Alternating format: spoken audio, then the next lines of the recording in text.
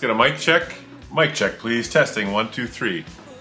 Welcome to the May long weekend edition of the Listen Here podcast. It's May 18th, 2020. We have a special guest in studio today, Grace Pan. Welcome to episode 3. We've been joined in studio by Grace Pan. It's Monday of the August long weekend. May long weekend. May long weekend. May 2020. Certainly doesn't feel like the August long weekend. I don't know why I it's said May that. long weekend. I know. That's why I don't know why I thought it would be the August long weekend. So it's the May long weekend. Doesn't feel like 2020. It's raining. 13 degrees. Gray. Misty. Does not feel like spring really. You actually checked the weather today? It was going to be like in the teens all weekend and rainy. The rain has stopped though. So, my guest today is Grace, and she brings a different perspective to my life because she's grown up in a different generation. She's very involved in social media, which is really interesting to me. So we're going to talk about that today. We're going to talk about her early entry into Instagram and what she learned and what skills she developed and what natural skills she had from when she was raised as a child, and how that evolved into an Instagram account of 15, 16, 17, 18,000 and getting more likes than her friends and counterparts of the day. So now she's a savvy veteran, and we are going to start our first segment talking about Grace and social media. All right.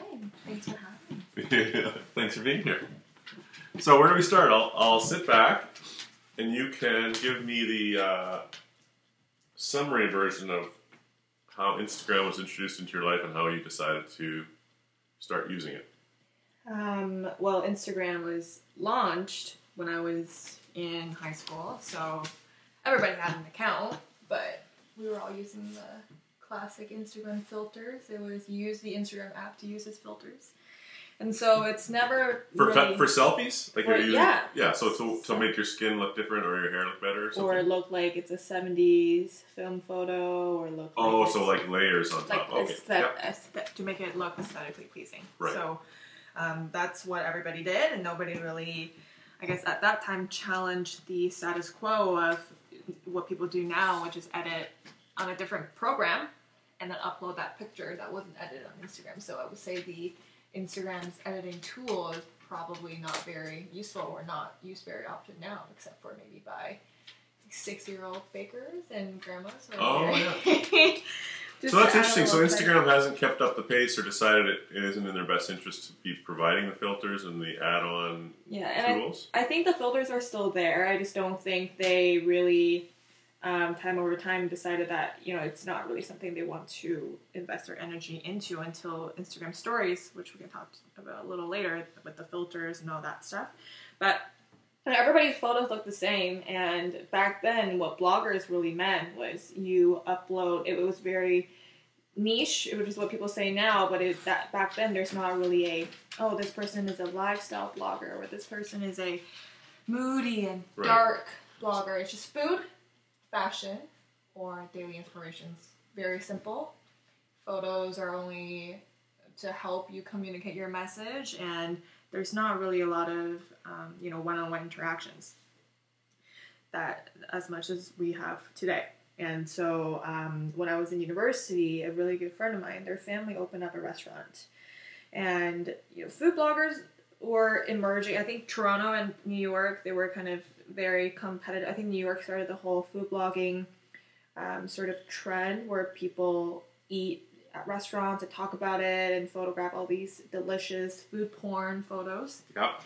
And hoping that it would go viral. And that's also what encouraged restaurants to start making secret menus and as a way to just gain some buzz. But back then, buzz-worthy things was not necessarily connected to what PR meant. Now it's all one big machine.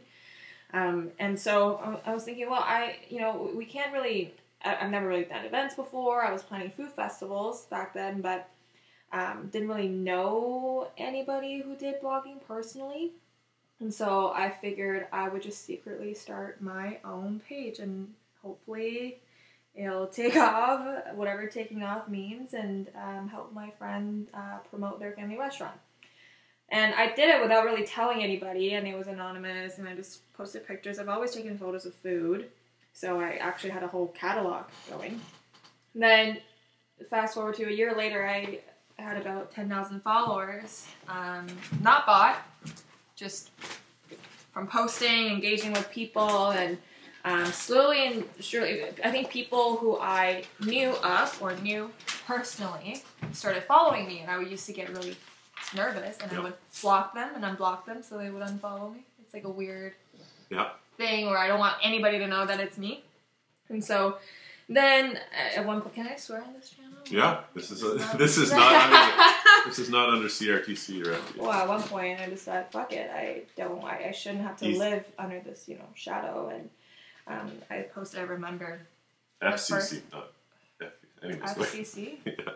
I thought it was PG-13. No, CRTC is the Canadian Radio and Telecommunications Council or something. That restrictions over the air radio stuff. Acronyms. Yeah. I stopped because I said FEC. Okay. It's FFC. I forget what I was saying. I'm writing questions as we go along. This is really interesting. Go ahead. Oh, is it? As you were. Is it? Raising eyebrows. Emoji. So I remember posting the first photo that I ever posted of myself, and it was me at this restaurant, which is now closed down. This is ice cream? This was not ice cream. I was holding a teacup, I think, and then my friend Ray, took it, and I wasn't really ready, so it was kind of like a natural, that was the beginning of the fake laugh.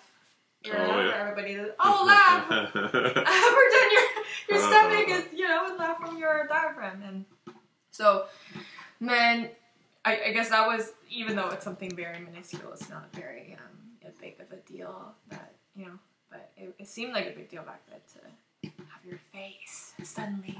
So you were putting a name to your account that didn't have your name on it. Nope. This was Phone Eats First, Just Phone Eats First. Yeah. So eventually I just added Grace on the name. So it's Phone Eats First, and underneath it says Grace Toronto. Yeah. That way there is a bit of an association. And then I remember... If you could own the name Grace, that would be awesome. How like if you could get so popular. Oh, like Queen Elizabeth? Yeah, or no, but Bono or anything. Like you're just Grace of Instagram. I don't know if Grace is a badass name. You wouldn't be able to patent it or trademark it or like get Instagram to recognize you as Grace. But if you were just known as Phone Eats First Grace, would be pretty Grace cool. is such a soft name. I don't know. I never really felt like I was growing up, and never really felt like I was a graceful person. Mm-hmm. Anyways. Yeah, so I then... So you tied your face to your account. Yes. For the first time.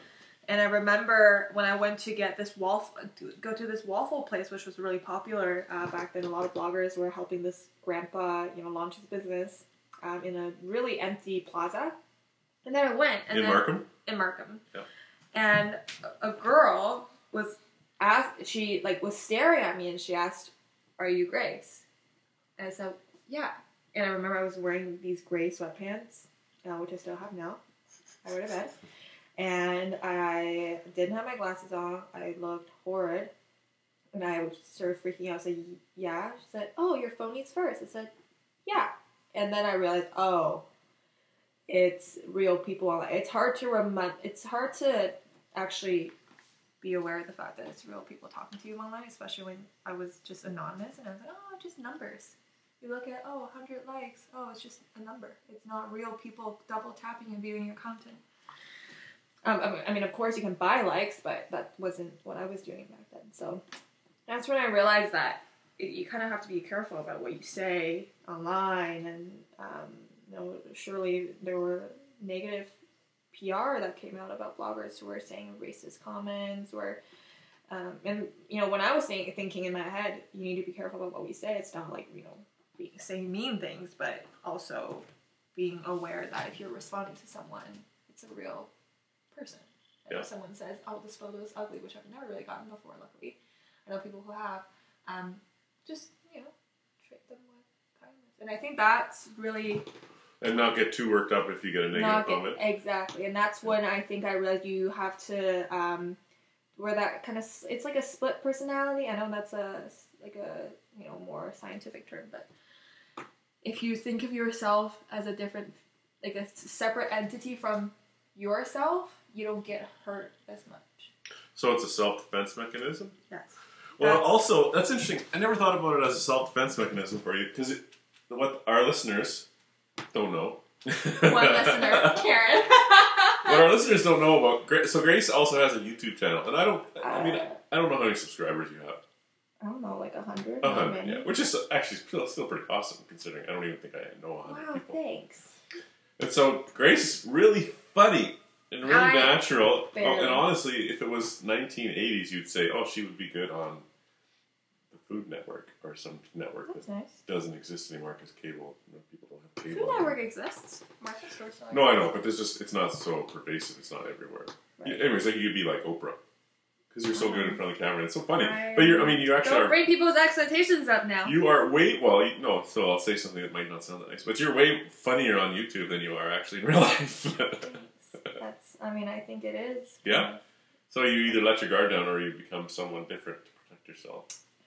Yeah, that is weird because I think I probably act different with you than I do act, say, around my friends who I just make fun of all the time. Maybe. I make fun of you, but not the same way. Like, I don't say, you're so dumb, you're so stupid.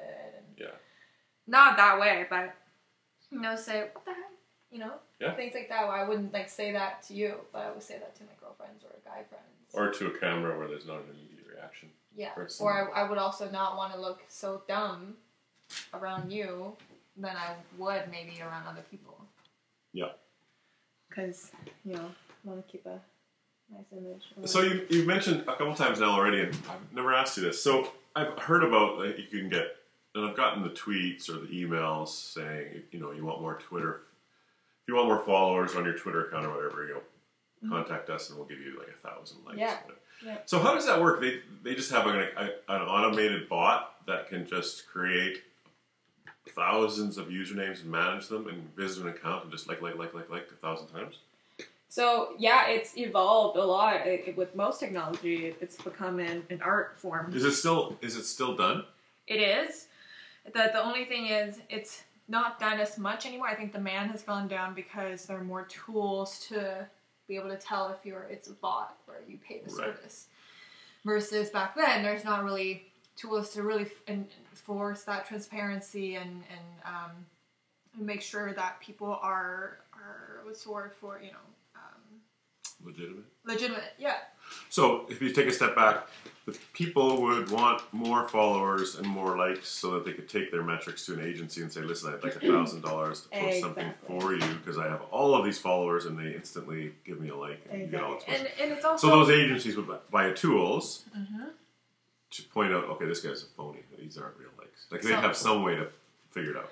It is. I think it started way smaller than that. I think back then followers are a funny thing. It means the more followers you have, which I think you know by now, the more popular you are. And not necessarily as a blogger, but say you're in school and that's why they add a layer for kids nowadays. It's if I have more views or followers on Instagram, TikTok, I'm worth more. My social currency is a lot higher than someone else, and I have more of a say, even though it's not really tangible. It's intangible.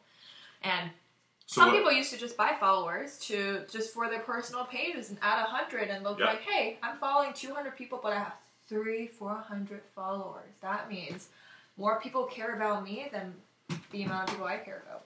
So, my value kind of goes up. And I think for bloggers, you're right. It's exactly that, where you take that metric to an agency, or you don't even need to take it to an agency. When influencer marketing boomed, agencies were looking up influencers, just browsing through, and I think that's how some agencies found me too, just from seeing popular pictures and realize, oh, they're based in Toronto, their metrics look good.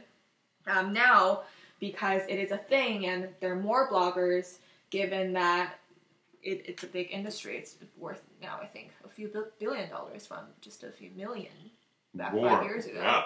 Probably and, of course, that will entice people to begin their own blogs, or, I think everybody I know who have or are pregnant try to be a mom blogger. It's just a natural thing to go. Not that there's anything wrong with it, but that's where, if you really have a unique voice, it'll turn into something. But so the supply, or it's just idle hands. It's the same reason why people are making podcasts, because we're in a pandemic and it's idle hands. So let's. But I think for podcasts, it's if you enjoy it versus you're speaking on something, you're hopefully we're learning about each other, and it's not like Instagram where you post a picture and you need to add filters. It's purely superficial. What are you really learning about? If anything, it puts a distance between you and the person that's viewing your photo. So, the supply went up, and that's where now influencers are pitching to agencies. They realize, if I put my name in front of these people, I will make money. So back then, it was really, an agency would send you an email or invite you to this event and fly you out, and you don't really know how they find you until you, of course, when you think about it, it's my hashtags, it's my locations with my photos, or I know this person, so. Or popular Instagram personalities like your photos and follow you. Yeah. For sure. This is interesting. So have you ever thought, I for every unit that social media has climbed and become more pervasive in society and more influential, it's actually it's been at the cost of newspapers, right? So it is. So, I'm asking if you ever thought this. This is kind of my theory is, so there'd be sections that newspapers had, sections of their paper that over time newspapers had for information or to produce money. So it'd be like as you say, food, fashion. And your weekend edition would have a fashion section, they'd have an auto section, and they'd have real estate, maybe outdoor living or something like that. And then there'd be the news, sports, business, all that. And so those sections were, I think, honed over years where this is what people want, this is what people will read, and this is what advertisers want to be associated with. So they want to be beside the auto section of a review of a fancy car selling Hyundais or whatever. Or even Chanel wants to have a nice photo in the lifestyle section of maybe some celebrities in their gowns or whatever they're wearing, the latest fashions for spring or fall or whatever like that. So really now we have generally no newspapers, or newspapers that are producing only online and not really employing people and not really making any money, which is fine. It was just dead tree media, just killing trees to print media every day. But really, so that's what social media has done. It's killed that paper that shows up at your door on weekends and weekdays, which is not bad. Yeah. It's just that's. Have you ever thought about that? Yeah. That you kind of were on the front lines in the first generation that was bringing information to people. that was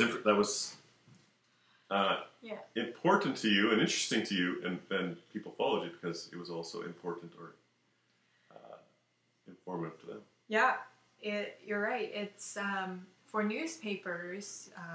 One thing, it's the lack of adoption.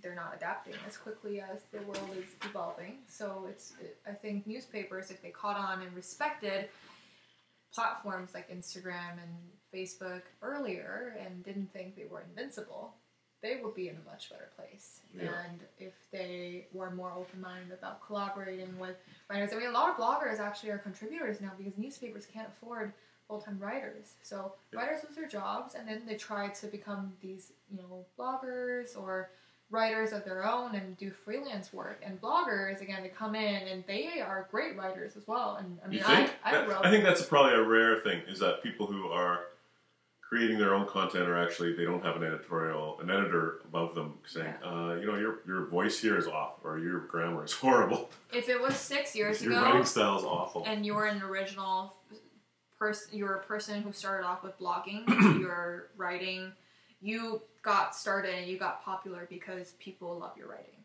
and then you took that following.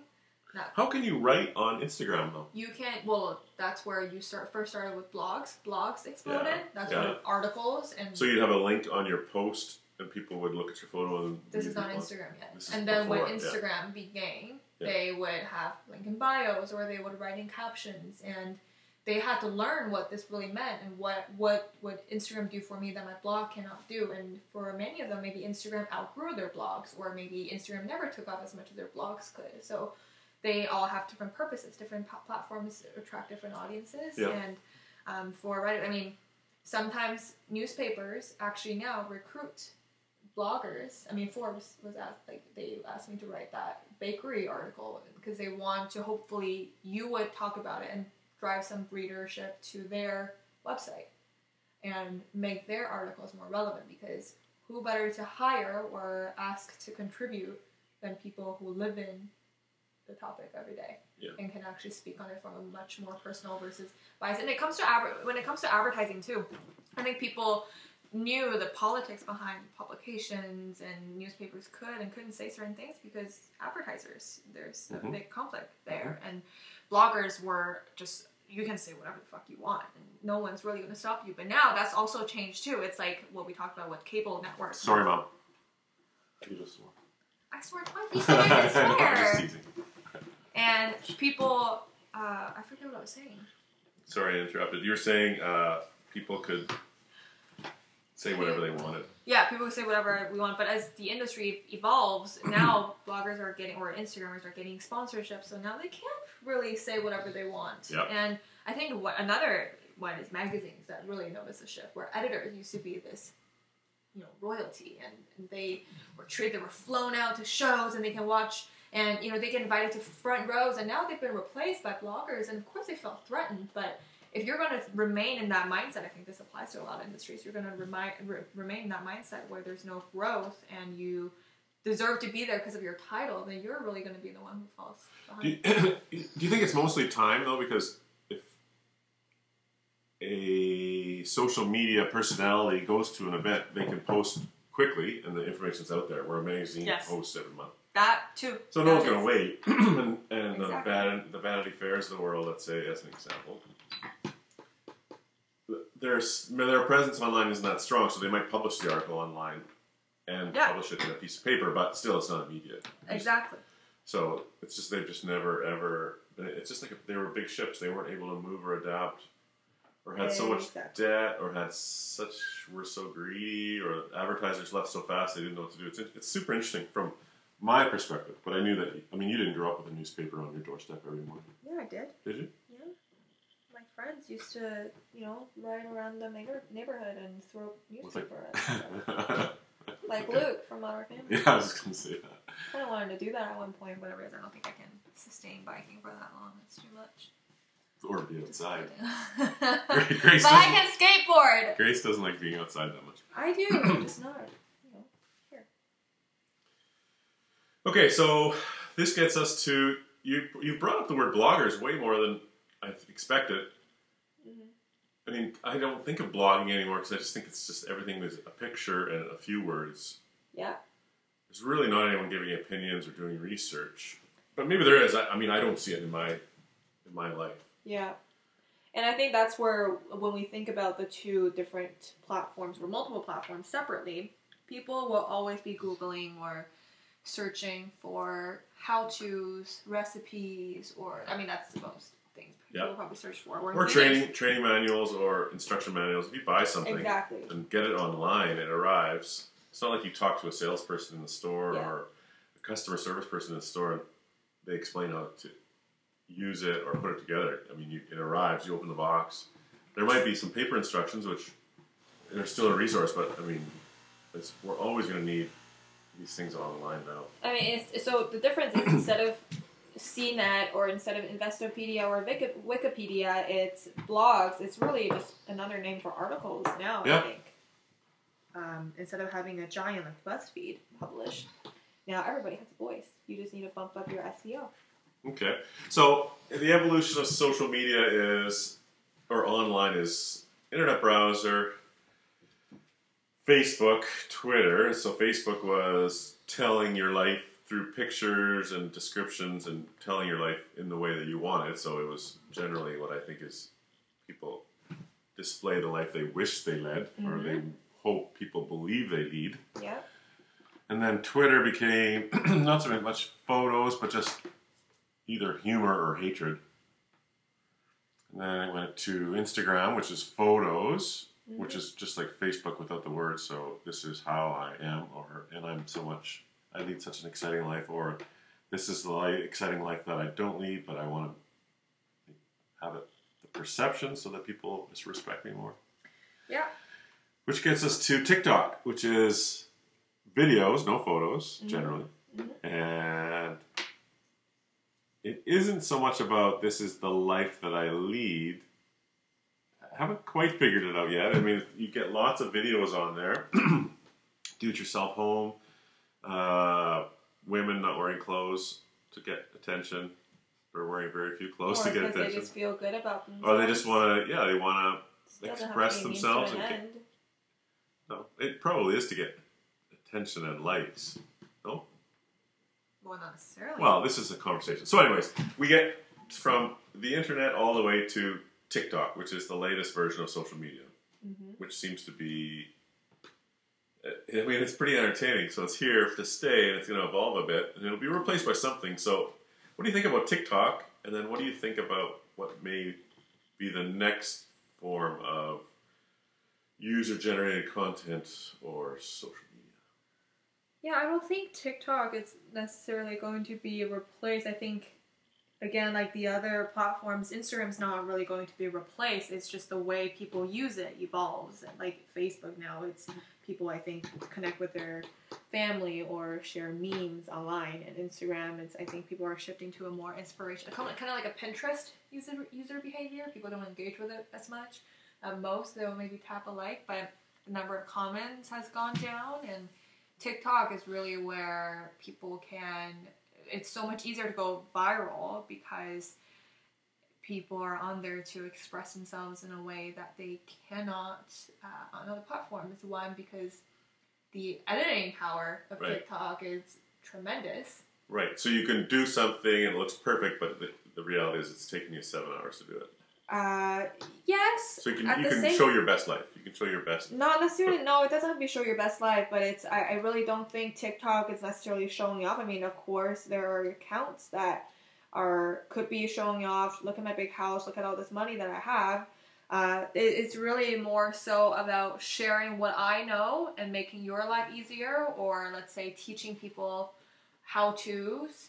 Oh, yeah, like life hacks and stuff like that? Life hacks. Yeah, those are things that do that's a really genre well. for sure in there, yeah. Or what people are doing at home, recipes, and make it look as easy as possible. It's a lot more challenging to make content on TikTok. But what I meant by editing tools is the app. You can add a lot more editing effects onto it. You can cut videos. You just can't do that on Instagram. You can't do that on Facebook. Yeah. YouTube, you can barely do. So you can make it look vintage or have sparkles on it or whatever. You can do that, and also you can cut videos and add text onto it, different fonts, and that's what really allows people to make their videos stand out. And not necessarily, it's not really.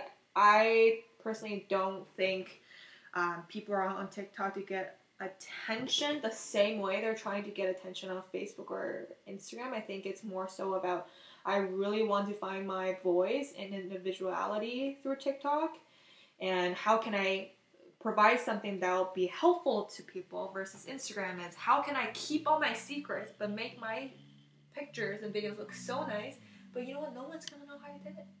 But you know what, I'm going to go to TikTok, and that's where you're going to have to go to learn how I added this filter on my video.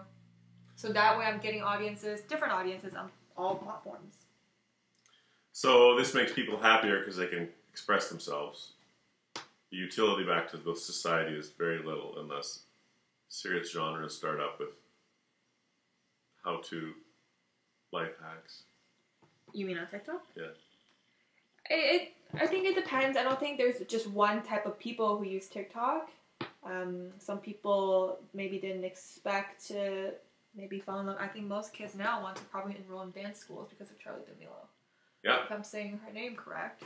I think it's opened up possibilities, but it's also installing a false sense of reality to I think we're raising a bunch of narcissists growing up. It's I need to be in front of the camera. I need to be good, which is a very important skill to have. Move to LA, move into a 10,000 square foot house. Move into a hype house. Nice house, nice car. And that if just do videos all day. Yeah, if I make a cool video and I go viral, then I don't have to worry about the rest of my life. But, you know, there's a lot more work that goes behind these so-called, they're not kids, but these videos of dancing. They have managers. They have to plan out their content calendar. They have to promote their merch as part of the video. And there's just a lot more layers that I don't think kids really understand. That's a dangerous thing about TikTok, because you mindlessly scroll through them and you try to become certain things, but you don't actually realize that that's not your only option, and even though it's being painted as one of the best options out there. The pandemic quarantine has helped them too, I'm guessing. Helped who? TikTok. Helped TikTok. Oh, yeah. It's helped. I think it's helped anybody on the internet. If you're on YouTube, if you're on Instagram, the average CPM now has gone down by 50%. So the cost of impression, so that's cost per 1,000 times someone has seen it. So that means that advertisers are less eager, so they're paying less? It means more people are online. People are spending more time online. And there's a whole new, different generation that's logging online. So that means it's cheaper to have people see a picture or a video, just because there are more eyeballs on their phones. Okay, explain this to me. I understand the metrics that you're saying. So the CPM is cost per thousand, cost per mil. Cost per thousand. Cost per thousand. No, I know. The M is MILL. The French version of thousand mil, cost per mil. Okay. That's why CPM came from. I thought M was for impressions. No, that would be I. CPI, cost per impression. Okay. No, it's M. I'm pretty sure it's M. The French word for thousand is mil. It is M. Okay. I may be wrong. We can do this research before we post this. Anyways, doesn't matter. So you're saying the cost per thousand impressions is down. But what I'm saying is, why is it down? Because advertisers aren't willing to pay as much? Or the amount of money out there is less? Or the amount of money out there is more? There's more competition for the impressions or less competition? It's because more people are online and they're spending more time online. What? So more people are on their phones. That means more people are going to be viewing content. Okay. So it's not as expensive to target these people anymore. Because there's so many people online that if you buy an impression, if you buy a spot where they're going to see it, there's more people going to see it. Yeah. Okay. So that means that's the cost to the advertiser is down. You can get all of these impressions for $100, where it used to be just these few impressions for $100. Mm-hmm. Okay. That's right. Okay. That does make sense. So it's a better time to be out there as an advertiser because you have a captive audience and everyone's looking to be more eyeballs looking. It is, and it's also a really good time to be a creator because more people are spending time viewing the stuff that you create or one creates. That does make sense. I wonder if that's the case for TV. I mean, I don't watch TV with commercials anymore. I don't have cable. I stream everything. There's no commercials. It is. So TV, the commercials I see are online with if I'm shopping or if I am on a social media device. But you're also one of the only part of the big population. So TV was actually kind of in trouble because most advertisers were pulling TV ads because it wasn't very appropriate for this COVID environment where many ads were ad business. No, many ads were promoting social gathering. Oh, and you have to pull those because now we're all social distancing. Right. So the only way advertisers had to TV, I guess they were just living off of the penalties that they had to charge these advertisers and. That's where huge negotiations. It's interesting. I just assume, obviously it's a wrong assumption, but everything I consume doesn't have, if I watch Netflix or Crave or Disney Plus or whatever, there's no ads I'm seeing. So I'm watching more TV, and I'm not seeing more ads. I'm personally. Yeah, because my mom and dad who are in their seniors, they're seeing more commercials maybe because that's how they watch TV traditionally. But if you're 20 years old, you're watching it the same way I'm watching it. Netflix or So then those Unless ads, you watch YouTube it's yes. So then those ads made for TV would not be targeted to you anyways.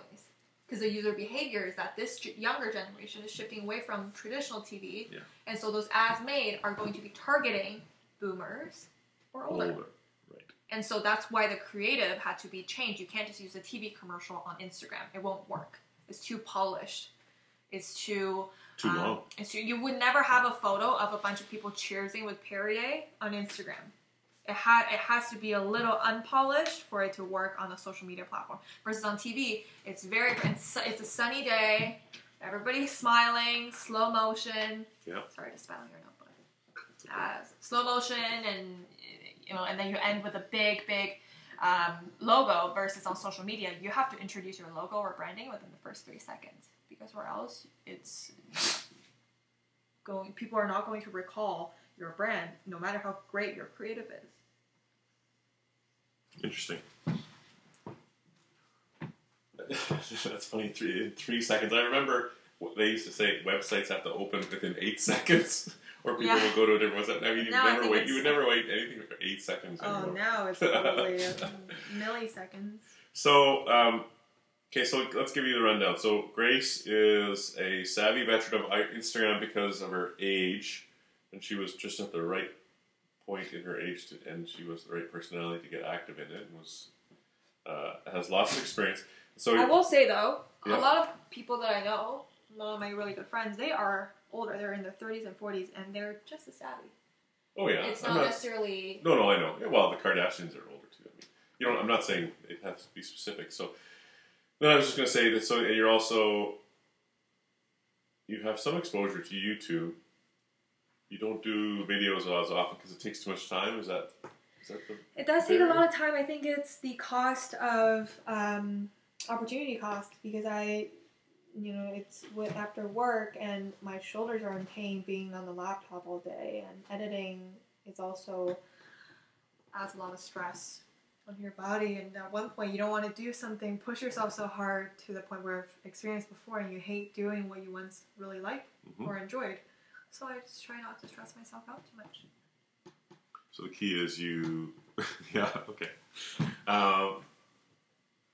And so where do you think this all leads to? Do you think there's going to be constantly, like Facebook was hot for 5, 6, 7 years, and Instagram was hot for 5 or 6, 7 years, and then TikTok's going to be hot for 4 months or something? Like, it's going to get. Do you think the window of popularity, where it is a must-have social media destination, is going to shorten, or do you think Instagram will just evolve over and over again and keep its base? I think all platforms are growing. There are new, there are new people who are, I don't know the age limit on it. I think it's 13 or 14. There are new 13 and 14-year-olds every day, and they are also new famous 13, 14-year-olds every day. So the amount of this is why influencers, Instagram or YouTube, they also pay their creators, is because they're the people who keep people wanting to log on and see all this amazing content. Yeah. So when that supply of creators keeps growing, the platform's never really going to die. The way people use a platform or the way people spend their time on it may shift. I think TikTok is still growing. It's going to grow I think it's only at the beginning. Mm-hmm. It's barely reached its peak. I think it was a big, I think it's probably matured in Asia. That's where it started from.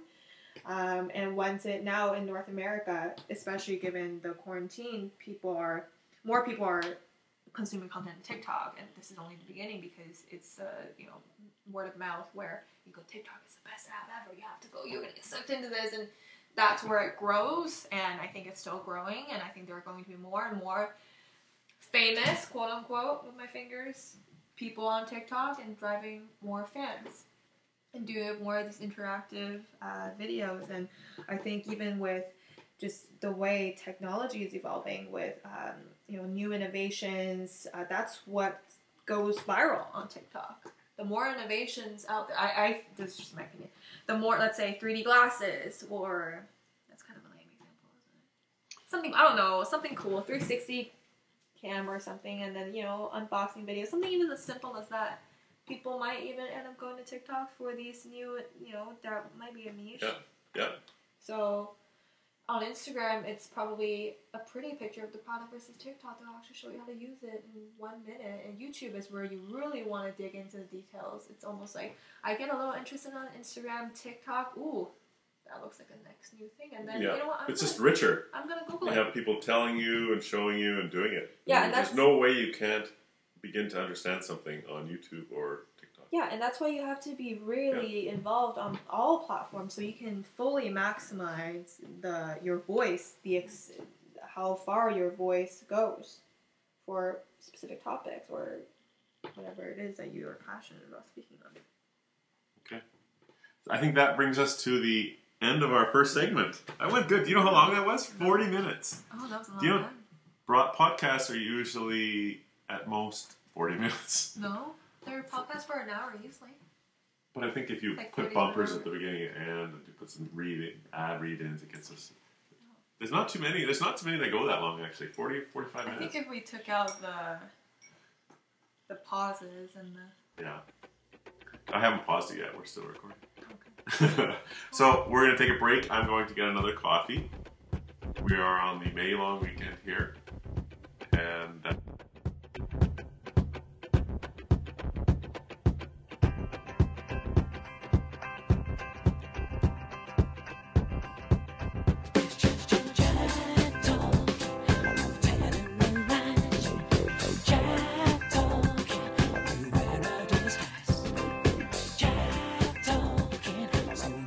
radio broadcast. I don't need so much coffee. I have some water too. So, follow segment 2. We'll start off with something that I'm interested about. I haven't talked to Grace about this, so this will be no rehearsal, which is what David Letterman We used had to do. rehearsal before either. I didn't even know when you started. Well, let's go. Okay, I'm trying to give the alert that we're really prepared. Okay, so we'll jump right into it. Podcasting. So I got into podcasting, listening to podcasts. I got into podcasting 2 weeks ago, but I got into listening to podcasts about maybe 3 years ago. And so I think what I like about it is it is still nice to have storytelling. And I don't know if that's something that goes back to like elementary school and having your teachers read to you, or if it's just it's something that isn't done anymore. I mean, obviously, everything we touched on with your version of social media is visual and very little storytelling. But this is storytelling, and the podcasts that I like are crime-based genre. It's like a drama, nonfiction, like a real story where someone has gone missing or someone was murdered or something has happened and it's never been solved. And so it's like a documentary without the visuals. So it's easier for this content to be created. There still is an investigative journalism aspect, which people you have to research and you get the list of suspects and you do background research onto these individuals. You do timelines, and generally why it's unsatisfying is it never really gets to like the final podcast, the episode of the podcast doesn't say, and for this reason I think it's Jimmy that did it, because he, the podcaster can't do that. They would get sued. You can't accuse someone of a murder or a crime. That's right. And that's probably what police get to too, is they just never ever often can find out who it is. Right. Anyways, but it is. I mean, I really do like it, and they're so rare that when you do come across a good one, it's a page turner. It's like a book that you can't put down. And you can't wait till that next podcast comes out. Right. That's me. That's my perspective. Yeah. There are many genres. There is self-help, just like the sections in chapters. Self-help, how to lose weight, how to keep weight off, how to speak better in public, how to influence people, whatever it is. Well, you don't need that. No. And there's another one that I like is athletes, even stupid ones, but athletes who talk to other athletes and share stories. Oh, yes. It's amazingly entertaining to listen to. Sometimes even guys who have a very either a short attention span or a very small vocabulary. Some of the stories are. I mean, it's. I guess it's why why people sometimes look up to athletes, is because of their exposure just to, or I guess maybe why males look up to other male athletes is because they just have a life where they're just constantly around guys. other guy and famous ones that like celebrities almost. Yeah. So that's another genre I listen to. So, but that is new media. I mean, that it's outside of radio. It's outside of the CRTC. It doesn't have to be regulated. There can be swearing and there can be off-color stories, and so the subgenres within all of these podcasts are infinite because you can do whatever you want. You can focus on stories in the off season, or murders, or serial killers, or whatever. I mean, it's just so microscopic. So the flip side is those people are doing it mostly for money, which is good. So they do their own ad reads. It doesn't work if you insert a commercial. You have to say, this segment of Who Did It is sponsored by HelloFresh, bringing meals to people as you are going through this pandemic, or whatever. And so it is a different way to deliver ads. So, I mean, that is also going to change the way who's willing to be a part of these podcasts and be a part of something where maybe things are off color. Yeah. So that's not Procter & Gamble. I mean, I don't think they would ever risk themselves. So I guess, hopefully... what's that? Well, yeah. So I will set the stage. So you and I have really never talked about podcasts. I've given you a few that I listen to. One on the marketing industry, kind of like a non-fiction version of Mad Men, which is Under the Influence, which has a CBC, or it was a CBC originally. I don't think it's under the CBC umbrella anymore. Alphabet. So, so that was one that I gave you. Anyways, so how do you think this will evolve for advertisers and podcasters? Because I think there's going to be more and more podcasters because there's more and more people looking to be spoken to. So with that table set, the dishes are out, the flatware is on. The table is yours. And it is mine. Half of this table is taken up by me. I think podcasts, and the reason why I didn't mean to interrupt the Procter & Gamble is they're one of the first brands that worked with influencers on TikTok. Despite TikTok's, I know we're talking about podcasts, but I thought I mentioned TikTok as it's not safe to advertise on TikTok because they have a pedophile problem. They have what if your ad gets served just before someone talks about Chinese people eating bats? That's how we got COVID-19. There's no way to control that, and which is why Google, Facebook, they're so advanced with their advertising rules, and why they have almost like a monopoly is because their advertising rules are so strict, and they provide that brand safety. Mind you, once in a while you're still going to get a bad ad served in front of a bad video.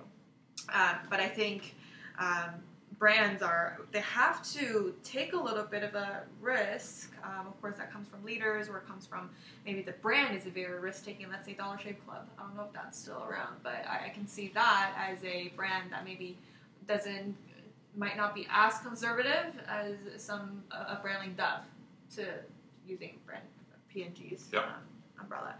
But I think YouTube already had its own version of podcasts. I think podcasts are a battery-saving way of watching YouTube videos. Well, yeah, actually, and most of the big podcasts now, when they publish the podcast, they also publish the videotape of the interview. And it's just done with like one camera. That's right. You see people walking in front of it. It's very rudimentary. Yeah. It's not hard to watch. That's right. But you do get to see like the athlete talking, and maybe he's even funnier because he's maybe short or using his his hands or whatever. Yeah. It's a richer way to do it. That's right. But it's not as enjoyable, to be honest with you. I enjoy driving in my car and listening to a funny story, or walking boomer, or doing yard work, or doing whatever. It's a little less if you have to sit down and stare at the TV and do nothing else. Exactly, and I think that's where people can multitask. I listen to podcasts while I'm painting or doing, I don't know, so I can feel like I'm being productive in one way or another and get two things done. And I think there were a lot of YouTube videos where, say, someone is talking about their life story or their experience as, say, a transgender. They're talking about their experience, talking about stories. Oh, story time, that was a big tag, a trend on YouTube. And you don't really need to really watch these people unless they're super, I don't know, they have a specific look. Like you said, maybe this athlete adds to it, and that's what makes this person stand out. But a lot of people, I think, were listening to YouTube videos more than they were watching them. They probably leave it on and they're doing something else. I find that a pattern that I've experienced. And podcasts, like you said, it is such a big thing because people can be doing laundry and listen to podcasts and not have to sit in front of the TV. And it's more portable. It doesn't use up as much of your data, and your Wi-Fi doesn't have to be as fast. Just those little things like that. But it is also funny. I hate to interrupt because I set the table for you, but I will interrupt. And one other thing that I really find about podcasts is the voice. Like, you know, when a guy has a good voice or a woman has a good voice.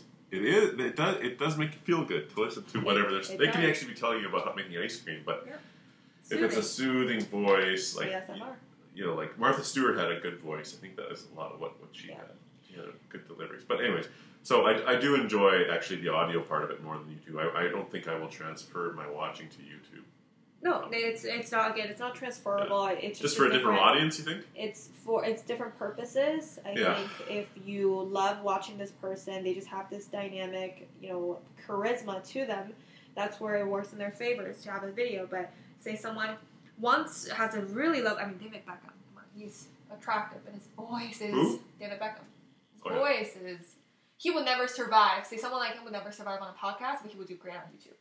That's what I mean by you can use it. But some people like he's got a little boy's voice. So, say someone has a really beautiful voice and they're on podcasts, and you know, of course, there are many ways to spice things up, adding sound effects and making things funny or whatever the style is.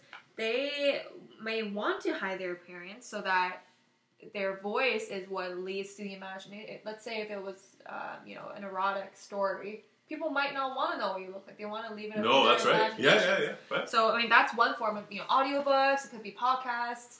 Just any sort of listening medium. So I wonder if audiobooks are popular. Audiobooks are popular. I think they started probably. What's the service that it's called? I think there's Audible. Audible, yeah. And there may be another one, but I think Audible is the leading app. Right. Mm-hmm. But I think podcasts are. It's just another way to consume content. Again, a lot of YouTubers have podcasts and they talk about something else. Just to create as much points of contact to their listening audience as possible. Yeah. I can be here when you're eating your chips. I can be here when you're mopping the floor, and I can also be there when you're scrolling through your phone. The more time to see me, the closer you feel to me, and the more influence I have on you. Yeah, interesting. Okay, and so the one thing that I thought of as you were talking was advertisers. Mm-hmm. Do you think society will reduce their expectation or get a little more casual with advertisers? Say, like your example about, well, Procter & Gamble may not want to be on TikTok because they don't want Dove soap ads served just before, you know, a jerk is on there or something negative, which would be negative to the brand. Mm-hmm. So it's negative to the brand, but really what they're worried about is getting their audience, insulting their audience or having some kind of negative without an actual person. Do you think people will go, oh, you know, how could Procter & Gamble know? I mean, I'm not going to get mad or stop buying Dove soap because they were served before or after a negative video that I saw. Do you think we're gonna get there, or is it always gonna be we can't risk being on these new forms of media? So, or maybe Procter & Gamble will start new brands. So instead they'll make Dove, but they'll call it Love, and they'll be on TikTok. No, I think those things happen already. Those things these brands have survived decades, and there's been marketing or advertising mishaps, wrong placements, many, many times more than we know. We only see one aspect of, you know, the brand, and it may not be a good fit for Dove, but using the Dollar Shave Club example that we were talking about, it might be a good fit for another brand. And when you have a different demographic, one may be more forgiving than another. You might not want to show a gay-friendly ad to a state in the United States of America that's a lot more conservative. So It doesn't matter. It's not necessarily the placement either that's a risk. It's where, even geographically, you could have accidentally served this, or Nike with their bold ads and, you know, speaking on politics.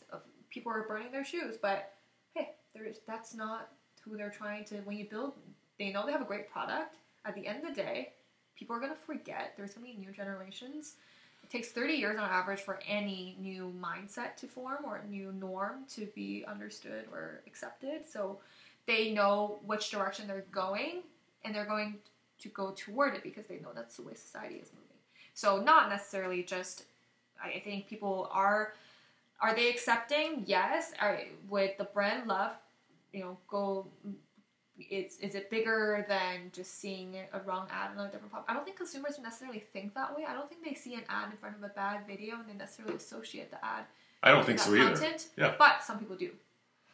And that's where you want to limit that risk. Why risk it when? So that's where some brands are conservative, some brands are... Yeah.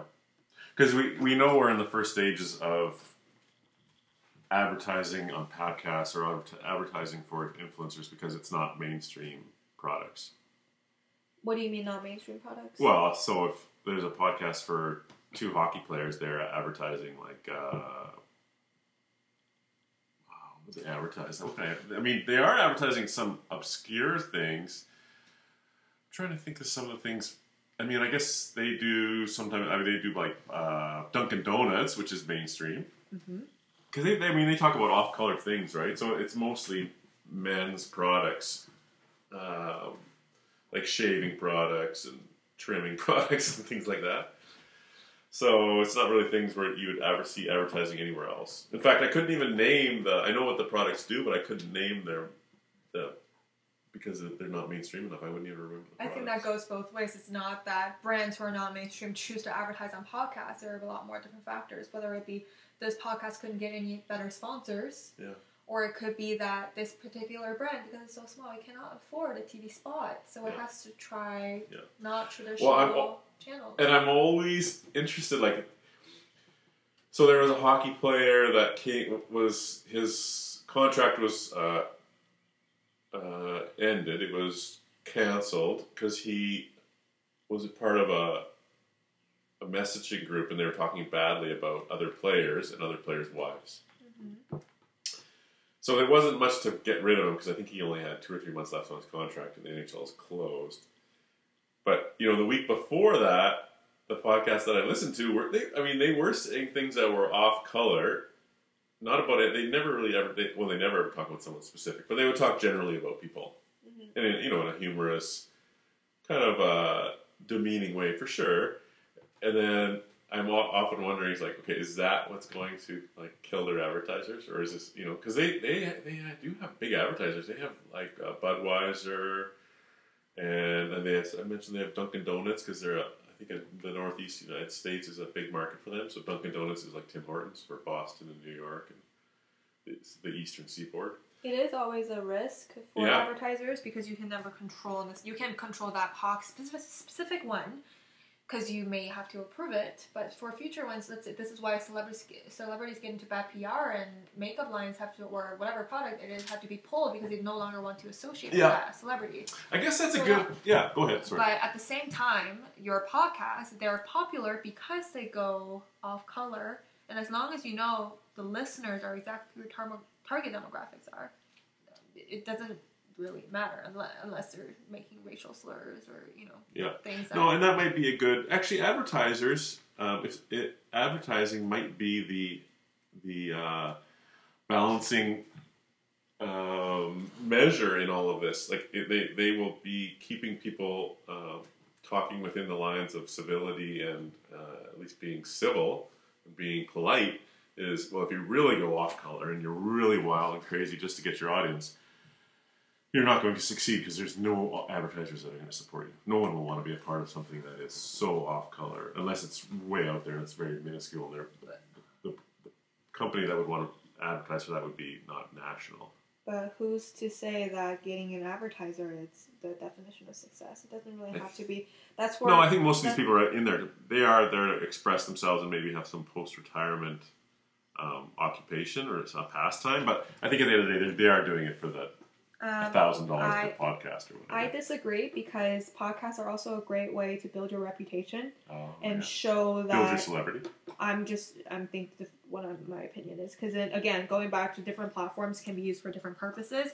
You can use YouTube to let's say let's say for a podcast, you can show that you are knowledgeable and you are able to carry a conversation. Say your end goal is to become a sports broadcaster, and you can show that you can go all in the different ranges. This is just an example. And you don't need advertisers to do that. And you can get an advertiser on your YouTube videos and not your podcasts. It could be just another way to connect with your audience. It goes beyond money. Or prove that you have an audience. Or prove that you have an audience. You could get hired by some other media company. The more audiences you have on more platforms, it shows that you are beyond just a pretty face. You are you're educated. You can speak. People actually want to listen to you and your soul and not just look at you. So I don't think necessarily the advertiser will keep people in line, because there are many, many stories to this day from back when advertising started that there's bad PR that pop up all the time. And people learn from the mistakes. People get over it, and advertisers will still come back and advertise with you, because guess what? You have the audience that they need to reach. Kobe Bryant is a good example. Why? Well, he had a PR disaster early in his career. Yeah. He survived. Yes. Okay, so we're at the hour mark. So this is a major threshold. I've never had content past an hour. I bet you after you edit this, it's going to be 32 minutes. Oh, I think people will be disappointed if they found out I was editing your comments. And there's not a lot of gaps. Okay, so that might be a good segue to segment 3. We'll shut off the lights of the studio now. Well, stop recording. Stacy! Coffee! Stay tuned. It's Sally. Yeah. Oh, Sally. She's not going to be happy that you've got her name wrong. Sally's not very happy as it is. Coffee. Okay, Sally. We have to apologize to Sally during the break. We may have to get it. She may just leave. We may have to get another name. Sally her feelings are hurt. So now we're been joined by Stacy and Kyle in the control booth. They will be helping. It probably is, in hindsight, a 2-person job. Sally was a little overworked. So I'm going to start this off with my new found instruction. So Grace finds herself at a crossroads. Her career has started. She's doing really well. She's looked to by many people. This is my opinion. This is my editorial. Okay. She has been involved in the food and restaurant, and I mean, phone eats first is a term that came up from Instagram with, food is served at a restaurant, the food is placed on the table, and before anyone can eat, the pictures get taken. Phone eats first. It's a nice way to describe it. we ever really talked about that, but it probably became a hashtag. I'm amazed you got it, actually. Yeah. But it's the reason why it works and the reason why it stayed as a hashtag is because it makes so much sense. If you've ever eaten with people who like to take photos, it's always, don't touch anything, it's perfect, don't eat, can you wait, do you mind? Click. So she's gone from that where she had 15, 16, 17,000 followers wanting to see where she's been around the world and what she's eating and what she's enjoying in her lifestyle. And so she's thought about segueing into fashion. And so she started taking pictures. She's turned the camera around. She's taking pictures of herself. That does not sound narcissistic at all. Listen, this is you are not a narcissistic. You are not this. It's not. This is all genuine. This is my analysis. This is my editorial. You can disagree. So there's parts of it that make you feel uncomfortable. Parts of it that make you think that I might be uncomfortable. But it is. I mean, it's a different way to express yourself. I think you were maybe worried that you may lose followers because they were wanting just to follow your trails around the restaurant scene. There's many different ways to have waffles and poutine. So this is, this is going up the food chain. I think fashion is a more lucrative, high-end segment of the world of consumption and the world of content creation. So I support this. I think it's really cool, and you're beautiful and smart, and I think you probably could add something that most fashion and style content creator can, because they are just nice to look at, but their brain wasn't developed. And they don't speak 17 languages. So, I mean, your reach is crazy, right? Your potential reach is crazy. Anyways, so I think you're struggling with that. Maybe how am I going to do it? How do you get into fashion? It's easy to find restaurants, and the segment, the market segment, is so well defined of how to post photos of food, and it's not hard to believe why it's so easy to have followers when you're consuming food, especially in Toronto. Toronto's such a food. That's right. There's so many types of good foods and good restaurants, just because it's such a multicultural city. That's right.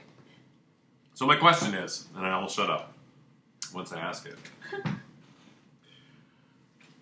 How interested are you in fashion, and how do you see you entering into the market of fashion, either by a content creator or maybe a fashion creator or a fashion reviewer, or, it's all of those things. So where do you see yourself? I don't know if I see myself as a reviewer, like to speak on fashion. I wish I knew more history about fashion, and I do like to read about that, but I would never want to, and that was the same with food too, I never want it to be opinionated in a way that I'm telling you what to do, or you as in general people. I wanted to share what I have, what it tasted like, and you decide if you want it or not. And I think for fashion, it's even more, I mean, food is a visually appetizing thing. It's hard to, have a podcast about food, but of course it's doable. And maybe that's where the YouTube video where you have the recording of the podcast comes in. But fashion is purely, if you were to describe a sandal with, for someone who does not know what gladiator sandals that even means, like gladiator, how does that mix? It's hard to really put that into words, and when you're mixing and matching, I think the visual component becomes really important. And of course, you need someone to actually genuinely, superficial or not, you need to look decent, more than decent, in the clothes that you like or would like to wear. Yeah. And also, of course, to be appealing. I mean, sex is a big part of the fashion industry, and that's why there's modeling agencies. That's why you have to, be attractive, or you have to have a certain look. So, I haven't really thought about what that is. I've always, I think many people have. They grew up, liking fashion, and I was always sketching and illustrating fashion items when I was younger. I don't remember this, but there's pictures of me doing that. So I think it's become maybe almost a full circle where my interest is now peaked and I'm aware of that interest. But whether if it's something that I would just want to have as part of whatever it is that I do, or actually want to actively speak on fashion, I don't know. I don't know if I'm really in the right place to. It's like a chef. You're not a chef, but you talk about how this could have been. You should have added this and that. But it's a way. Right. So have you thought? Okay, so I want to show people how I'm consuming fashion, or what my eyes are seeing as I buy it, and what I like. Yeah. I understand your personality isn't probably. I've just interrupted you. It isn't to say, oh, look at this god awful fashion coming out of Italy this spring for skirts. It would be, look at this great find that I found. Exactly, and that's where the voice really comes in. There's a page called Diet Prada, which really speaks on designer knockoffs, where this designer is exposing designers of things that they should not be saying. Say Dolce & Gabbana making racist ads, and they really call it. And their power is, it's incredible. They really almost shut the brand down. Yeah. And the power is there, but I think when you're that sassy type of person, and you have that personality to carry that. I don't think I do. I make jokes and I make fun of things, but it's never out of like a core sort of I want to or I need to. So for me, it's really, I think fashion is part of what makes the visual picture more appealing.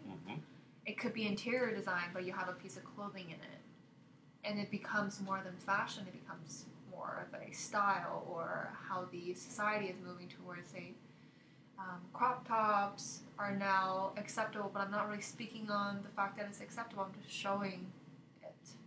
Yeah, I understand. Yeah. So is this something that you have to get comfortable with, or you have to think about more? I do think that, again, I've always just started without being ready, and that's how you're supposed to do it. Yeah.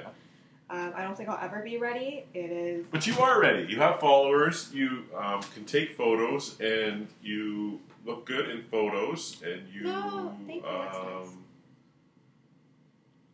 And you know how to create the content, and you know how to capture it, and you know how to express it. You know how to get it to a market. I mean, not as in I agree with you, but it's as in yes. It does sound like I have all the tools readily available in front of me. I think, a big part of it is fear. I don't want people to think I'm trying to... You think you're so pretty, you can just jump into fashion. Well, that too, yes. Yeah. Thanks for reminding me. And, I have coworkers who follow me, and I know they talk about it, and I know that's, people say, oh, you're asking for it, though, since you're still posting about this stuff. But it's weird when, you go to work and people go, oh, my gosh, I saw this picture of you in front of a meeting, and that's not appropriate at all. But it sort of instills this... It was 3 o'clock in the morning, and I liked your photos. It doesn't... It's just not relevant to anything, and yeah. You get a little you can't help but get a little self-conscious, and not... Of course, and when it comes to insecurity, it's a little hard to get started, and it doesn't help that I don't really know exactly what I'm really doing. Not that I ever really did. I think I've just kind of said yes, and I just did it. And I guess I'm scared that I won't do a good job of something, or I... Yeah. I think fashion is probably a very closed industry, too. They don't want newcomers.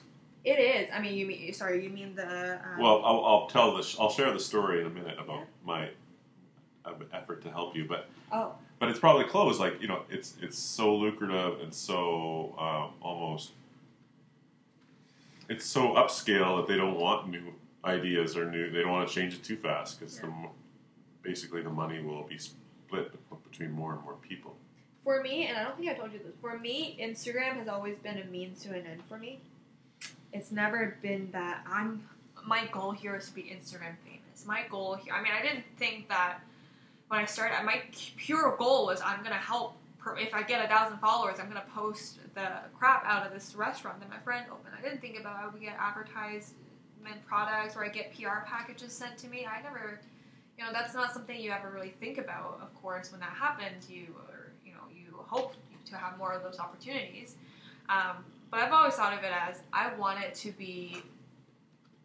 Oh, did Baffer out? Yeah, I'll text her. Okay. I never thought of it to be something that I would just stay on. It was, I want to make conversations that, I'm going to bring up Instagram. Or fashion, I'm really keen to understand the ins and outs of the industry and fast fashion, and how we can make things more sustainable, and especially after learning many more facts after the project with the UN, and that became like how can we all collectively do our parts. So it's really more so how can I just get started and as a foot in versus be this fashion connoisseur or whatever. Connoisseur. I said that really weird. Connoisseur. Yeah, so the slight interruption there was my neighbor's dogs are outside running around. And they've been running around for 2 or 3 minutes. So I just texted to say, hey, do you need some help? So, so it wasn't a means to an end. So I guess what you have is you have these skills. You develop skills. You are, I would say, probably have the skills and abilities of a professional photographer. Okay, so we're back, segment 4 with Grace Pan, just diving into the deep brain, the deep levels of experience and interests that Grace Pan has. It's always so much fun to talk to her. That's very nice. You're welcome. So where we left off was what I wanted to say and get your ideas or your responses. you have these skills. You have the ability to take a photo, or at least have a professional or someone who wants to take a photo and instruct that person on how to take photos and what they're trying to capture. And you have the ability to understand metrics and how to gather followers and give them what they want. You have a 35,000 view of how to work with agencies. 3,500? 35,000 foot view? What, did I say 3,500? I don't know what you said. What's 35,000? 35,000 foot view. So that is, you're in an airplane. You can see the big picture. They fly at 35,000 feet. When you're working the day-to-day in the trenches, you're at like the front lines. I could have said 3,500 foot view because I've already said August long weekend. I think this is a topic that I'm going to do in my podcast myself, just for my own exploration. I'm going to be Malcolm Gladwell. I think I have a disease, a mental problem with pronouns. And I know I've read this about George W. Bush. Okay. He would mess up pronouns. Like? What's an example? May for August. Oh, okay. Wife for sister. Daughter for son. Him and her. Like he'd say, I was at her house last night, and he meant I was at her house eating his food. Like he would mix up all his pronouns. It's a mental condition. It's like a synapse in your brain, I think. I need to look into this because I opened the podcast by saying it's the August long weekend here. And I know it's not the August long weekend. We all do that when It's we're 12 degrees. But I wasn't really nervous. I think I just disengaged from my brain for a bit. I don't know. It's weird. I'm going to look this up. Okay. Back on the rails. So you have these skills that aren't common, that aren't plentiful. And on top of it, you're a genius. Okay? Wow, we should do this more often. I think if you measured your IQ, it would be off the charts.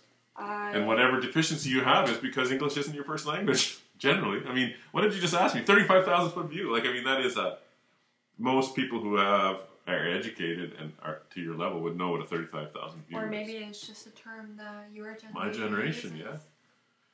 yeah. Yep. Okay. But that's a good example. I say things like a 35,000 foot view, and you're like, what? Yes. So you have these skills, abilities, interests, really, and like a perspective that is right on the front lines of today's media and business. And so you've talked about fashion, whether you be a wearer of fashion, otherwise known as a model, or a reviewer of fashion. Mm-hmm. And so do you want to take your account and profile to like Phone Knows Prada or The Devil Knows Phone? No, I'm staying away from the phone name. No, you know what I mean. Like, are you taking the device that you carry in your hand to fashion and do it through the phone and through Instagram and do it through social media, or do you want to be a influencer in the sense that look at this is what I'm wearing to brunch today, a cute little crop top and some capri pants combined with some sandals. All that I got on Amazon. Instagram is always gonna be my means to an end. I'm always going to use Instagram as almost a business card. Instagram would love to hear that.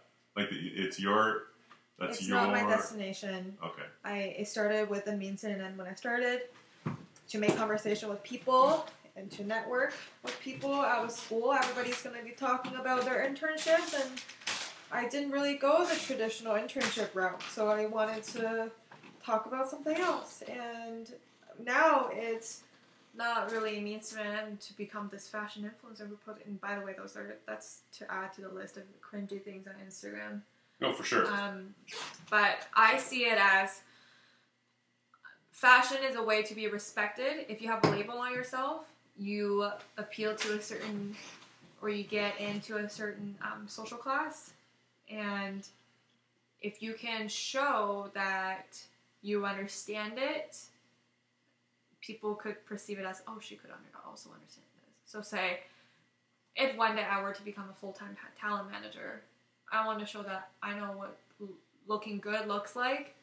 And if I can make myself, who is I think I look average, a person look decent, then I can make someone who looks way better look 1,000 times better. Yeah, you would be able to brand them. And that's exactly how I got my first job, or how I got my first corporate job too, is showing that if me as a little person can have this audience, then if you're a brand, a big brand, and you don't have that, you are not doing something right. So it's never really going to be my, So you want to take it to. Your interest is being at 35,000 feet. You don't want to be the person saying. I use Instagram to learn the platform and you can't know user behavior unless you can read so many reports about trends and the way people consume, but if you're not using it, you're not investing time in it, you don't know what likes mean, you don't know what shares mean. I'm taking mental notes when I'm sharing something with somebody. I'm like, what made me share this with my friend? Or why didn't I share this with this friend, but the other one? Which picture, when I share it, do I add a message, and which ones do I not add a message? How can I recreate something that people want to just send to people? So you need to start the Grace Pan Agency. Just the GPA. Yeah. Doesn't get more Asian than that. So I think you've answered to me what you really want to do. You should do it. Have an agency? Yeah.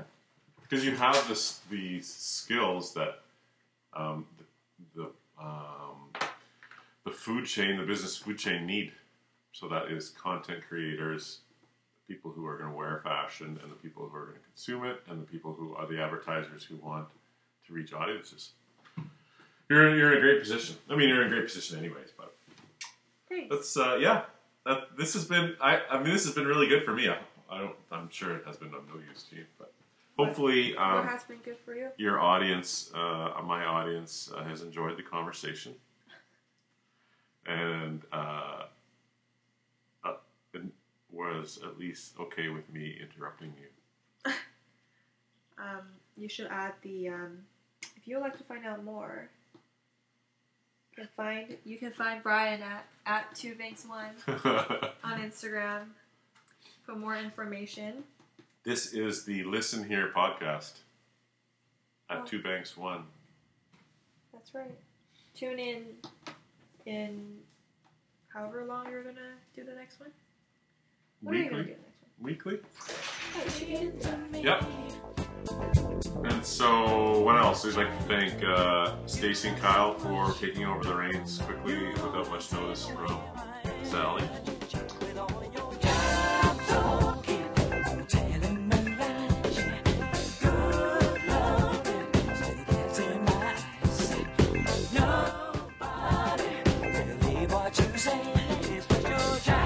So welcome back to the final segment.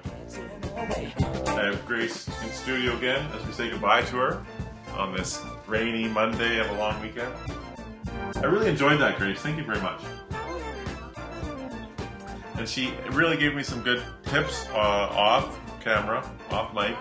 So if anyone wants to reach out to me with ideas or answers or point out any mistakes that I've made, I can be found at 2banks1 on Twitter or 2banks1 on Instagram. It's the easiest way. We hope to make this a weekly podcast. I'm going to need some feedback from our listeners on things they'd like to listen to. And I need to do some research on how to do some telephone interviews. But with that, I'll thank you for listening. And have a good rest of the weekend and a good week as you listen to this podcast. Bye for now.